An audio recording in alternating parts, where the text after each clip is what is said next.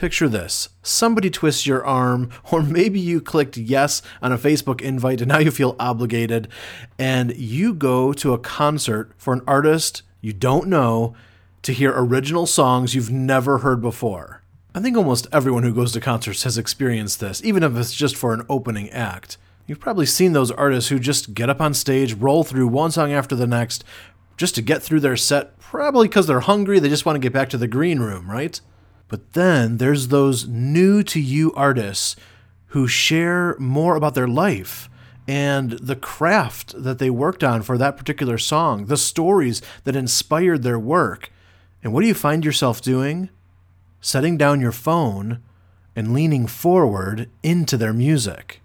Hey, I'm Dave Trout, founder of UTR Media, and we have a new podcast that's going to take you not just to the venue, not just backstage, but through the green room door. So you have unparalleled access to artists, and you can learn about the heart behind the music.